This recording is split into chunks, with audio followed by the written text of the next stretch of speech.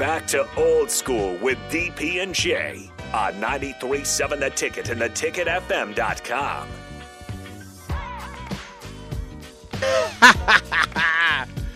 Oh, we're talking about in the break. We're talking about our favorite small schools. Jay Foreman, I was just explaining to them that whoever Norfolk State plays in the tournament are going to have a party. They're going to have the show because they're bringing their band, their marching band, to the NCAA tournament. Jay, what's your favorite small school in the tournament?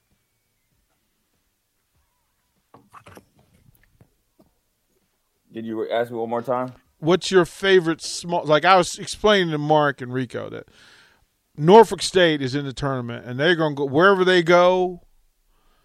The fans are going to have a show because they're bringing the Mighty Spartans band. Right.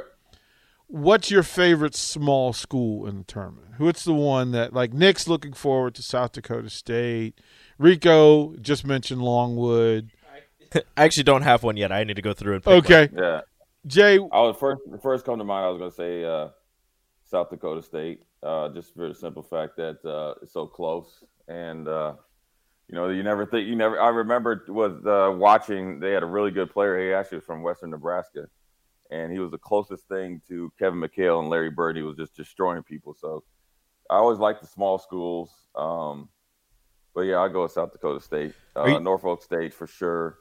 But my favorite small school of all time, not so small anymore, was VCU.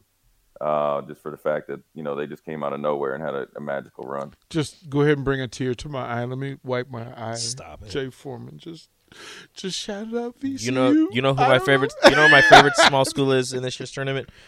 Richmond, because they play Iowa in the first round. Yeah, right. You want them to don't sleep on the Richmond Spiders now. Hey, they got Syracuse a couple of times. Yeah. They got Indiana too, so that's where that is. That's good. Colgate, the fighting toothpaste, to get Wisconsin in the first round.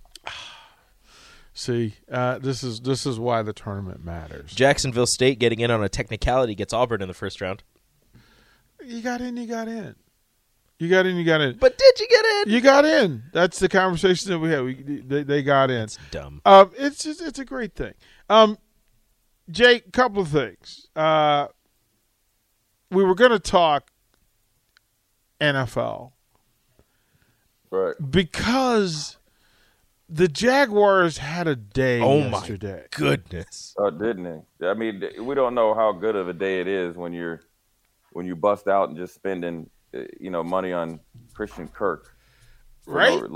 For no reason. I mean, yeah, Zay Jones, okay, he's been a baller, and but Christian Kirk, who had a good year last year, never had a full season. Now he took advantage of DeAndre Hopkins, being out, and he had a good year, but he's never finished the whole season. But you can't fault the man for his hustle. Look, every agent out there is going to be trying to reach out to Jacksonville because they know they got stupid money, and they need. And what I mean by stupid money is they got so much salary cap space that they're going to try to get their team right. And look, they got good, decent leadership in Peterson and Bulky right now.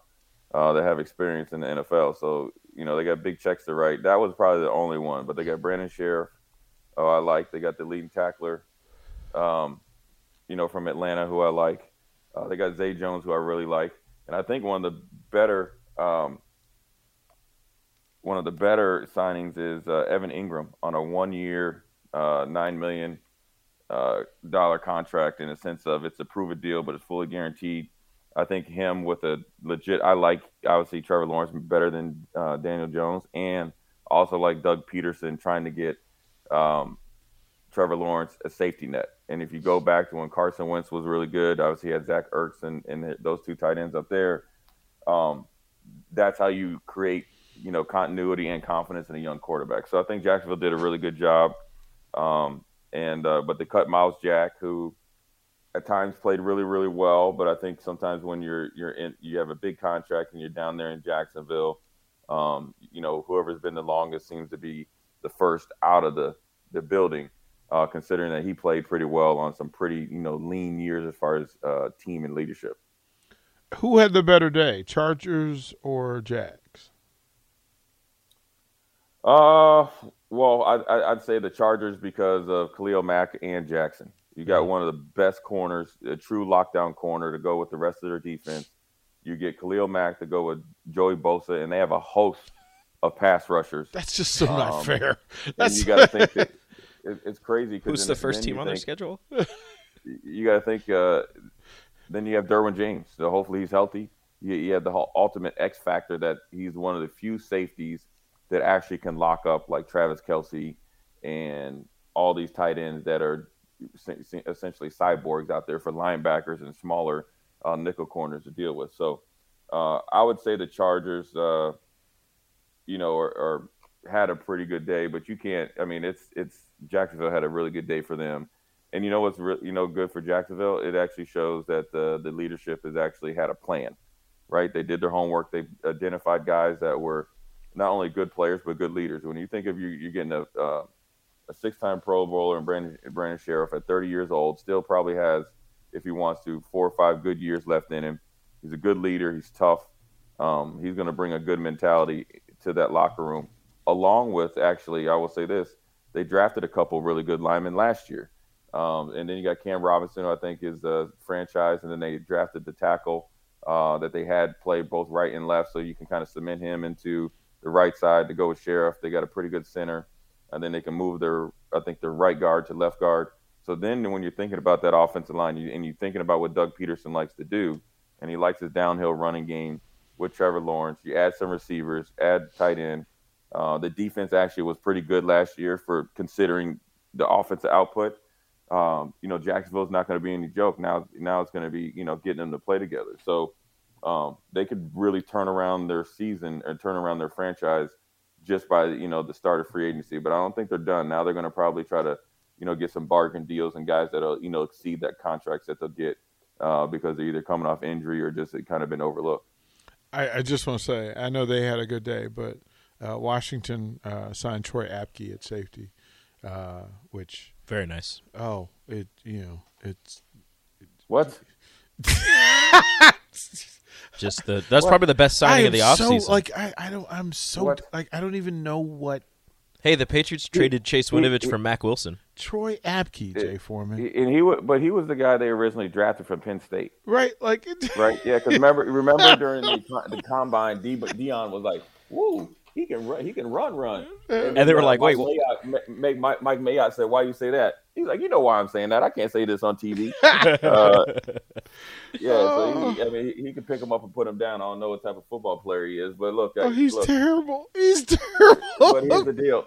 I'm telling you, and here's what the one thing the Commanders didn't do well is anything.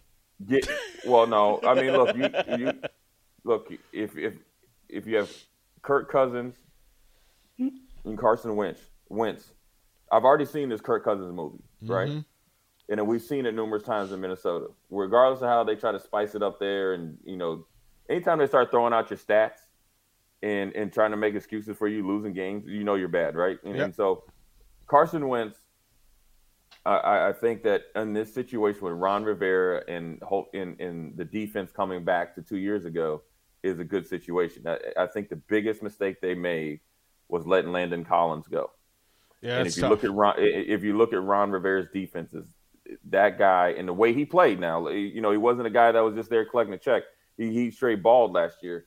Letting him go is going to be a big mistake in the sense of his leadership, toughness, playmaking ability, and he's going to be able to provide a little bit of a safety net till, Young and those guys come back from injury, where they're fully back. So just letting him go that quick because you signed Carson Wentz wasn't the right thing to do, in my opinion.